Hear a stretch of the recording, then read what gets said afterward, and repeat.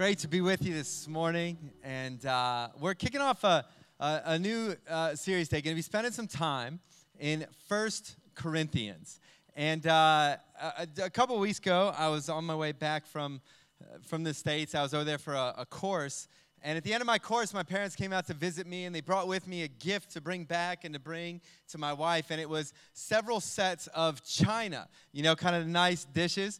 These were all wedding gifts that we had received 15 years ago that had never seen the light of day, literally never been opened, and as maybe that is kind of want to happen. But we were married for about a year and a half before we moved to Australia, and so most of what we were given for our wedding, we just got rid of. There was a couple things that I signed a contractual agreement with my parents around that they would store for a maximum of 15 years, and one of those things was China, and so that wasn't. They had probably stored it forever, but they were moving, so they were shifting some things around. And Lee said, "Could you bring that back?" So they brought it to me, and so it was like several sets, and I had to work out how I was going to get this back, and so I sort of repacked them, got them into 2 boxes that wouldn't exactly fit in the carry-on requirements, or as I like to call them, suggestions, and so I got them close, and but I was telling the lady at check, and I'm like, I can't check these are special. This is a gift for our wedding. She's like, this isn't the right. So I'm like, I can move it, and she's like, but this, and I was like, I let a tear roll down my face. Think of my wife and all these things, and eventually she relented. She said, "Oh, let me get you some." She wiped the tear and said, "It's okay," and I don't know, it was something like that. Anyway, she was okay. Oh, I believe it was more like, Fine, just take it, go. I'll work it out, don't worry. And so I brought them because I didn't want anything to happen because they're special. And they made it all the way. Can you believe this? I took them all the way. I left New York. I carried them around Hong Kong airport for about 10 hours. I'm like walking around. Like, this is the best day we've had in a long time. And took them everywhere, and got them here totally in shape. Not a nick, not a scratch on them. And to be honest, pretty impressed with myself. But I brought him, and I was thinking this week, we still haven't used him yet, and we haven't used, because this stuff is so special. It's so, different. The other night, we'll be eating meals, and sometimes I start to think in my head, maybe I should just go get the china, and we'll just put this on it. I mean, literally, we open it up to look at it, so what did this even look like? A lot of people want to give it to us at the wedding, what is this stuff? And we're like, wow, that's nice. That'd be good. We were eating just something off the grill the other night, something pretty basic. I don't know. It might have been sausages or something. We were eating it off our other plateware that we got at another exquisite supplier of things of this nature called IKEA that we got, as I recall, because you could get a whole lot of it for not a lot of money. And, it's pretty basic. It's common. So we put all the normal stuff there. But I was eating this stuff off that plate and thinking, wouldn't it be funny if right now I had, just this sausage and put it on the china? And that'd be kind of funny because it'd be weird because that stuff's kind of different, It's really nice. And it's just, you just don't tend to use it for every day. That's the whole purpose of it, that it's sort of used for a special moments or distinct occasions. So if you ever come to my house and I serve you on the china, you'll know you're possibly the most important person I've ever had to my house. Because in 15 years, not one person's been treated that way. But here's the thing, this stuff is different. It's distinctly different. You use it for special moments, special occasions. And I know and am aware that, if we did take that and you brought it into any meal we were having, be it just, my wife and son and I, just our family, or whether there were guests there, the moment that china went on the table, it would change the entire kind of atmosphere of that meal or that moment. There's just something so kind of special and unique about it. Now, the thing about 1 Corinthians is, as I was reading some of this letter this week, reflecting on it, is just that you can't help but read this letter. Paul was writing it to a church, and he was writing, and it's this picture that you can't get around, that that to be a follower of Christ, to be part of the church of Jesus Christ, is to be distinctly different in this world. That our lives are actually meant to be of such a quality and character and nature because we are in Christ, not because of us, but because we are in Christ, they should be of such a quality, character, and nature that it is distinctly different than anything else around us. That the places we go into, by our very presence there, something changes about the atmosphere because we are distinctly different. Now, I don't know about you, but I hope that's the kind of life I lead. I'm a follower of Christ. If you don't yet haven't made a decision to follow Christ or don't know what that's all about, I hope you get a snapshot today. But you have to know this. It is an invitation to a distinctly different kind of life. One that is just unlike any other. The letter that is written to the Corinthians, when Paul wrote this, it was a letter to a church written in a certain time and place. You know, last week, if you were here, we talked about, kind of vision for the church. And we looked at Acts chapter 2, the very beginning of the church. We talked about what it was like when the church was new. This letter, if it was, is written probably 20 years later. You could think about it like this if you wanted, when the church was just slightly older. When the church had just been around for a little while. All the snapshot we saw last week and how perfect kind of so many of the different things were right in the beginning. Here you start to see some of the cracks showing in all kinds of different ways.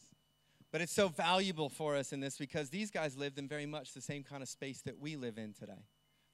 In fact, Corinth, to give you a little background to this letter, it was a city that in the ancient world, this is about 20 years after Christ's resurrection. This was a city that sometimes described as a combination of sort of New York, Los Angeles, and Las Vegas.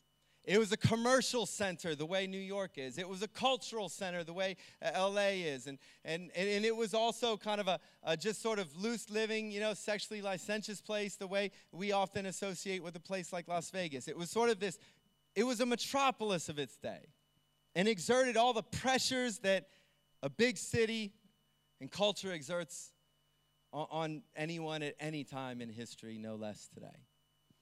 And Paul writes this letter to him kind of going, this is where you are. You're in Corinth, but this is who you're called to be in that place. And I think it speaks so much to us. Here's how his letter starts. He says this. He starts it off. This is his greeting to the church. He says, Paul, this is who's writing. Paul, who was called to be an apostle of Christ Jesus by the will of God, and our brother Sosthenes, to the church of God in Corinth, to those sanctified in Christ Jesus and called to be his holy people, together with all those everywhere who call on the name of our Lord Jesus Christ, their Lord and ours. This is how he opens his letter, and he says, grace and peace, we'll go on, grace and peace to you. And to you, AV person back there, thank you. Grace and peace to you from God our Father and the Lord Jesus Christ. He says, I always thank my God for you because of his grace given you in Christ Jesus. For in him, in Jesus, you have been enriched in every way, with all kinds of speech and with all knowledge, God thus confirming our testimony about Christ among you. He says there's some stuff that's been happening in you that helps us know this is for real. God is doing something in you. He says, therefore, you do not lack any spiritual gift as you eagerly wait for our Lord Jesus Christ to be revealed. And he, Jesus, will also keep you firm to the end so that you will be blameless on the day of our Lord Jesus Christ. God is faithful who has called you into fellowship with his Son, Jesus Christ, our Lord. This is the greeting to his letter and all the chapters that will follow. And it's important and powerful for us because he begins to speak into several of the things that will come up throughout his letter. It's also what we will call, as we explore this letter, you'll see, this is what we'll call like the nice part of Paul's letter. If you're familiar with 1 Corinthians, you know that as this letter goes, Paul has a bunch of harsh things to say. He tells them at one point, when I come see you, do you want me to bring my rod? Do you want me to come and maybe have to smack some sense into you? Or do you want me to come in gentleness and in love? He talks to him, he uses sarcasm. But what is so beautiful about this beginning is what you realize is this. Here Paul is writing to this group of people who he loves and thanks God for. And the only reason at times he might seem to be harsh is because he wants to help them step into the fullness of life that God wants for them. But you see here, despite his frustrations with this church, he nonetheless loved and thanked God for them. I think that alone is something for every one of us to remember, that despite Paul's frustrations with this church and the people in it, he was so thankful to God for them. Can I encourage you, some of the things that maybe frustrate you about church or people who are part of the church, maybe me specifically. No matter your frustration, just be thankful to God and Be thankful for all he's begun in me and in others. So Paul writes this letter, and I love this because if you find yourself saying, I want to live a distinctly different kind of life for Christ. I want my life to take on some of that. You have to. This letter is so instructive for us on how we actually begin to step into that. And it starts with this. It starts with a new calling and a new identity. You just have to know if you want to live a distinctly different life. If you are saying, I want to follow Jesus. I'm a part of his followers in this world, the church. You have to know this. When you do that, you've been given a different calling in life. Paul starts his letter. He says, you know who I am? I'm Paul. And he says, you know who I am? I'm called by God to be an apostle of Jesus. He says, that is the mission of my life. And I didn't choose it. I didn't say, look how great I'd be at this. I didn't say, God, hey, I think I could do that. He says, I was called by God to be an apostle. Not because of anything he'd done, but just God called him to be that. He says, that's who I am. I'm called to be an apostle, to be someone who will go into all different places of the world and tell them about Jesus. Paul went on ships. He went by land. He went by sea. He experienced shipwrecks, imprisonments, beatings. He did all of it because God said, this is your purpose in life, to be my apostle and take the good news of Jesus places it's never been before. That was his purpose. Do you know, when you know your purpose, it sets up a whole trajectory of life for you. I was talking with a friend this week. He's got a 7-year-old, similar age boy as my son, and he was just telling me about how he periodically, when he's with him, he'll say, hey, let's just do any questions you want to ask. You ask me any questions. So you just have these conversations kind of one-on-one where he's with him. Ask me anything you want. I think they were on their way to buy a book about a rhinoceros or a hippo or something like that, and they've been talking about that. And he's like, ask me any question you want.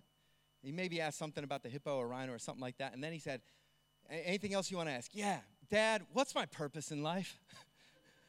If it was me, I'd be like, let's get the hippo book, hey?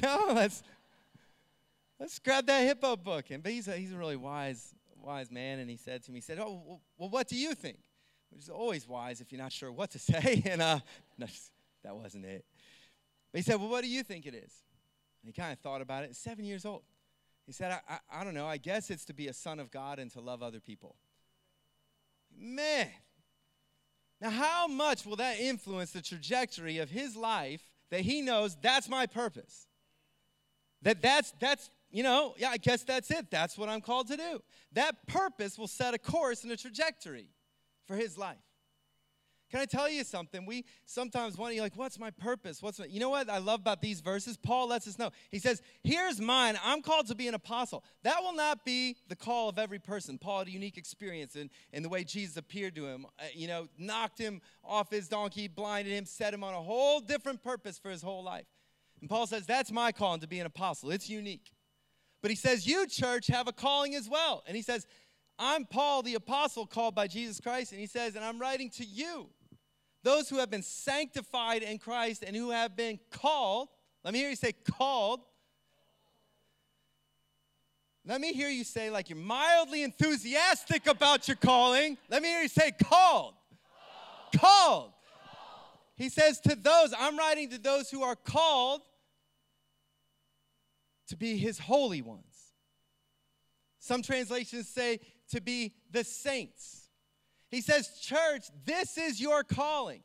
People who are followers of Jesus, this is your purpose, to be the holy ones, the hagios, the holy people. That's your calling and mine. That's our purpose, to be holy people. Now, can you wrap your mind around this just for one moment? This is your purpose, if you are a follower of Jesus, to be a holy one. A holy man, a holy woman. We're called to be together collectively the holy people. We're called by Jesus to be the holy ones in this world. To be holy is to be set apart. Holiness, we begin to understand it in the Old Testament. God, when he was forming this people who would be his own people, the people of Israel, he was forming to represent him, to show him, reveal who he is in this world. He says, I want you to be holy because I am holy. It was his way of saying, I want you to be set apart. I want you to, I'm holy, I'm God, I created this world, I'm apart from this world, I'm different, there is none like me, God says. And so I want you to reflect that in this world. I don't want you to just be like anything else. I want you to be holy and distinctly different, reflecting my character in this world. I don't want you to just be the common stuff and you just kind of going on with the same kind of life as you would have if you've never met me, Jesus says. I want you to live a distinctly different life because you know me. I want you to be holy. When you go into the room, you bring holiness with you. Your calling is not going to be Paul's calling to get on ships and to travel necessarily across water. Maybe it will, but that's not necessarily your calling. It wasn't the calling of the people in this church. It wasn't to go somewhere and do something else. It was to be holiness right where they were. To be holy in your workplace, holy in your family, different, other, distinct in this world. Sometimes people think holiness is maybe you feel like this, holiness, that's, maybe for you, Dean, that might be good. You're a pastor, you're a minister. No, holiness is not for a couple people somewhere. Holiness is for every follower of Christ. And sometimes we think of holiness, unfortunately, we just think about it maybe like kind of behavior management, that to be holy is, you just don't do certain things. To be holy, often I'll meet people, and people don't always have a framework for like, what is a pastor, what is that? And the most common thing is, so you're like a priest. Sometimes I say to people, I'm like a priest, but I can get married, I can have sex, I can do all the good stuff. It's like, and because you know what? Some people's conception of holiness is defined by what you do not do. Holiness, yes, there are certain things you do not do out of holiness. There are many things that contradict the character of God. Lying will never be holy. Being greedy will never be holy. Being lustful will never be holy. But holiness is not about just what you don't do. It's how you do everything that you do. Distinctly different in your way of life. And in every and anything that we reflect who God is and his design and intent for our lives and his creation. Holiness. We are all called to be holy. It's not a few people who just kind of do and don't do a few different things. It is just the very nature of who we're called to be as followers of Christ. He gives us what I love as well. It's not just a new calling, it's a new identity. It's a new identity. He says he just declares it. He says, you are the ones who've been sanctified by God. You are the holy people. Sometimes we think holiness is something we have to achieve. We think it's like a benchmark we got to reach. But I love these verses because it reminds us, he says, look, you were declared holy by God. It's just your identity. And when you're in Christ, whether you live into it or not, you have been declared holy. It's your identity. And you're invited to now live out that identity. Holiness isn't something we achieve. It's something we receive from God. It's something he declares about us. Because we're never going to achieve it on our own. But we are distinctly different. We've been given a new calling, a new identity. And with that comes some other new things. Look again at verses, picking up in about verse 7. Paul says, you do not, therefore, because this is who you are. He says, therefore, you do not, in fact, go back to verse 6. I want to pick back up on verse 6. He says, grace and peace to you from God our Father and the Lord Jesus Christ. And he thanks God for them, and he talks about them being enriched in all these ways in speech and knowledge. And then in verse 7, he talks about them not lacking any spiritual gift. What you have to understand is then what comes along with this new calling, what comes along with this new identity are some new gifts and some new outcomes. And these new gifts, he talks about how they've been enriched. All their speech, all their knowledge has been enriched. When you come to know Christ, the totality of how you experience life and understand life is enriched. It's brought to life. You know new things. You see new things. You experience them in a different way. Your speech is enriched. Holiness is not just not using bad words. Holiness is having speech that is enriched in every way. Your words carry a certain different kind of weight even. What's amazing as well that Paul thanks God for the way they've been enriched in their speech and in their knowledge. And much of the rest of the letter, he'll be frustrated about both of these areas. But I love that right here, he just thanks God for them. Because even though there were some areas where they were getting off track, Paul knows it's not. He doesn't thank God because they're just perfect already in these. He thanks God because he can see what God has begun and is doing in them. They're being enriched in every way. He says you won't lack any spiritual gifts that you need. That actually the Spirit of God is pouring out gifts into your life that enable you to fulfill your calling as his holy people in this world. Paul's like, oh, I thank God you don't lack anything. Do you know you don't lack anything to be able to achieve what God has purposed your life for? His Spirit has placed the gifts in you that you will need. We as a church, we don't lack anything, Paul says. God's placed those things there. This is our calling. It's our identity. And the invitation is to live into that reality. When we begin to realize that, there's a whole new outcome to what our lives begin to look like. One of my favorite phrases in this is that this new outcome, Paul says, grace and peace to you. Paul is just it's just his greeting. It's his declaration. And he says, grace and peace to you. Grace and peace to you. Do you know what the outcome of a life lived into your identity in Christ is? It's grace and peace. Grace and peace. Paul had experienced the grace of God in his own life. He'd experienced the peace of God in his life despite tumultuous circumstances. And because he had experienced those things and was so transformed by them, he could pour out those things in the lives of those around him. It would come out naturally for him to just pray and to pass on that grace and peace to others. Do you know what God wants our lives to look like? Grace and peace. Do you know what a distinctly different life looks like in this world? Grace and peace. Because God's declared us holy, because we're not trying to achieve it, we experience grace. And we can share that grace with people around us. Because we know that Jesus will keep us firm to the end, and we've got a new hope and a new future. We experience peace in this world.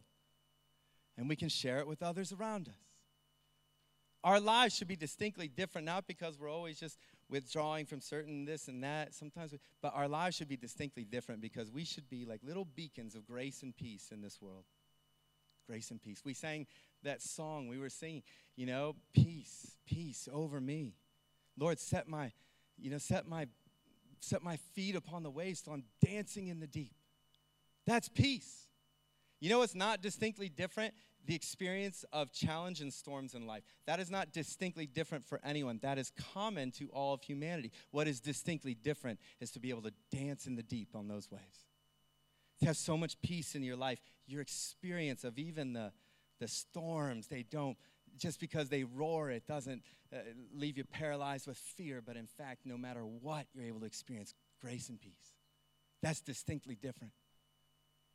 That course I was just in a couple weeks ago, towards the end of it, the professor, he stopped and at the very end, he just wanted to pray a blessing over our whole class, and he was praying this blessing, and this one phrase just stood so much out to me. And he said to all of us, may you be little pools of shalom in all the places you go.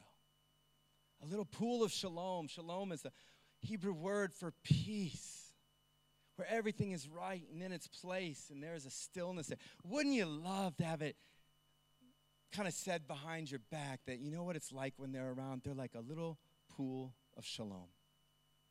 And no matter what's happening, when they come in the room, when they sit at the table, when they're around, it's just like this little pool of shalom in a turbulent world.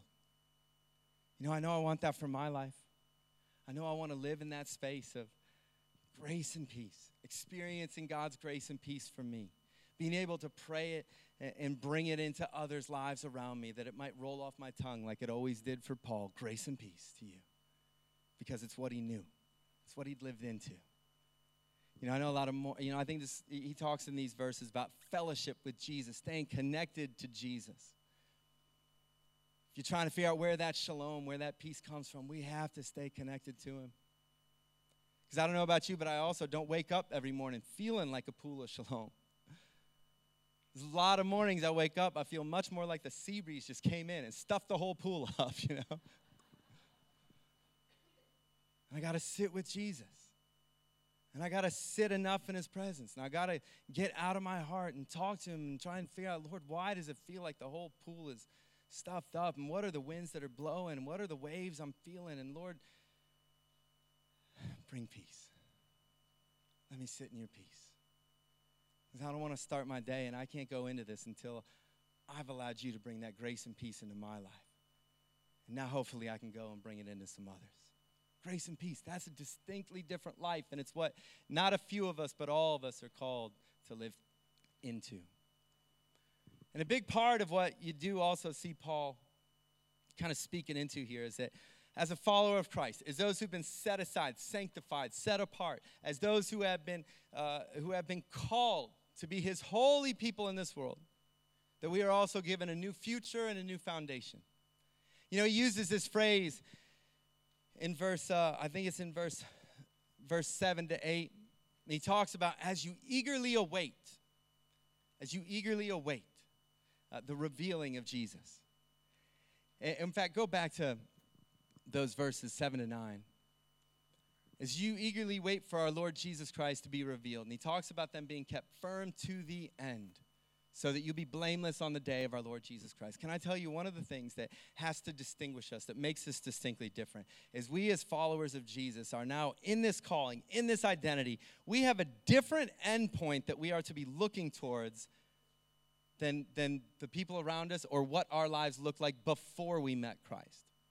And that end point is that now no longer do we look ahead to the future and just sort of think, I hope I kind of get through life sort of safely. I hope kind of I have a family that looks one way, or friendships that look one way, or a house that looks a certain way, or certain experiences or travel I'm hoping. Our end point is no longer all these things, but there is one clear destination we begin to look towards, and it's the revealing of Jesus Christ. If you're new to faith, you may not know this, but the Bible shows us clearly Jesus came to this world once as a child, and he grew and lived, died for our sins. He rose again. He went to heaven, and the Bible teaches us so clearly, and one day he will be revealed, not as an infant again, but he will come as King and Lord. And it will be revealed before all people as he returns that he is, in fact, Lord of history, that he is the King of kings. That's what all history is moving towards. And as followers of Christ, what I love about what he says to Corinthians, like, you are eagerly waiting this. This is the purpose. This is the future. You're looking forward to that day. You're looking forward to seeing Jesus revealed, to being with him.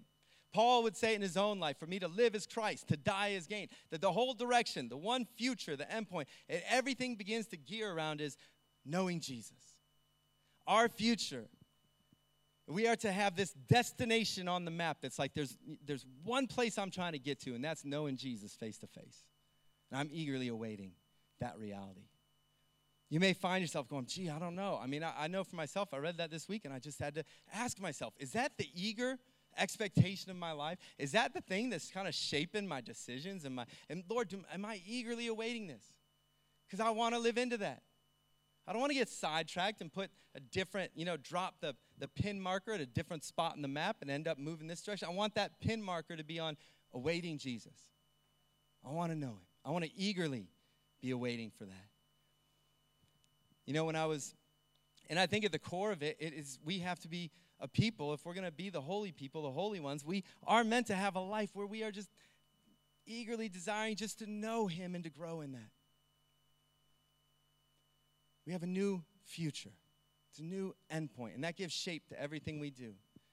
Whenever you put directions into a Google map and you put, here's the spot I want to get to, it'll give you a whole bunch of different ways you could get there. But the thing that matters most is just, where do I want to get to? That'll give shape to how you go, what roads you take, where there's traffic, where there's not. But the end point is what will determine it. And we've got to be really clear. This was the future. This was the end point. What Paul says, this is distinctly different. Why do our lives look distinctly different? Because we're moving to a distinctly different destination. We got to be really, and if you find yourself, can I just encourage, it is the way we keep that destination firm is that we cultivate our relationship with God. When I went to New York, was there away from my wife, my son for 2 weeks, I was eagerly awaiting being back with them. And they, just so you know, were eagerly awaiting. I didn't ask them, but I could tell. They were eagerly awaiting me coming back.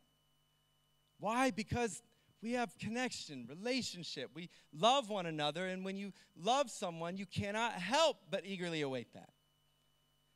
And so I encourage you, but I think the call for everyone as a follower of Christ is to go, am I prioritizing, cultivating that connection, the relationship of love with my Heavenly Father that He intends for me? Because the more we do that, the more you just feel like, I can't wait. I can see Him face to face. I love that we get to celebrate communion and to share in it, but boy, Lord, I look forward to that one day I'll sit at the table with you. And that begins to shape everything.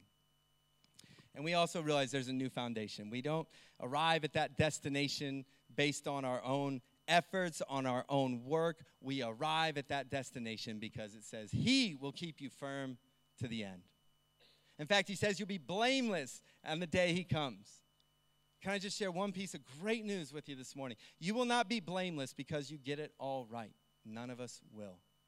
What this passage reminds us is that the reason we are blameless is because we will be found in Christ. We don't achieve holiness, He declares it. And someday when we stand before Him, God will not see our shortcomings and mistakes and failures. If we are in Christ, He will see the righteousness of Christ applied to our lives. That's why the Bible says you will be blameless. Because it's not about you. It's about Him. Oh, that's good news. That is good news. So does that mean we do whatever we want? No, farthest thing from it. It means that if I'm in Christ and He's declared me holy and I've got a new identity and I've got a new calling and I've got a new future and I've got a new hope, that now all I want to do is to begin to live into those directions. Not because I'm trying to achieve anything, but just because that's it. That's where I'm going. I want to live into that. And as we do that, we get to experience the grace and the peace. And we get to be distinctly different in this world. And wherever we go, imagine this, wherever you go, wherever I go, whatever room, whatever office, whatever school, whatever sports club, whatever neighborhood, whatever street, whatever sitting down for a meal, everywhere we go, we bring holiness into that room. We are distinctly different in that room. It's not something we got to try and work hard to make happen.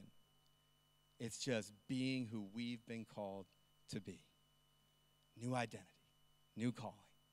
His holy people in this world. Wouldn't you love to live into that?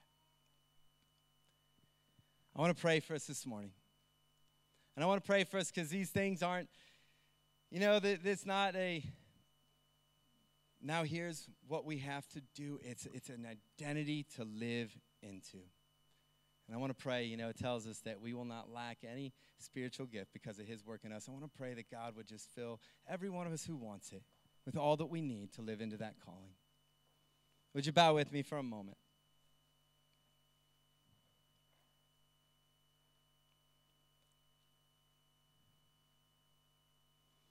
Lord, this morning, we want to thank You for the truth of Your word. Thank You that, Lord, You have declared us to be holy as we put our faith in You. Thank You that You have a new hope and a new future for us. And Lord, I just want to pray for every person here who in the deepest part of their heart just says, Lord, I want to live into this. Lord, I pray that this week You'd so fill them with Your Spirit. You'd so fill them with all that they need, that they would just be walking in and living out their identity as the holy ones. God, I pray that as we go into our homes and workplaces and communities and all the places that You have placed us, that we would live out our calling. We'd live out our calling to be Your holy people. I pray we'd have such a deep sense of our identity and of the calling You have given us. It wouldn't be like something we ever take on and off, but a reality we live into everywhere we go. Lord, I thank You and we thank You that you have done that which we could not do. That we celebrate, Lord, your body and blood given for us today, knowing that you are the righteous one, the blameless one, and you have applied that to our lives. Thank you. Thank you. May your grace and peace be ours in abundance. Through the power of your Spirit, and in Jesus' name. And everybody agreed, said, amen. Amen. We're going to be wrapping our service up in just a moment. And just want to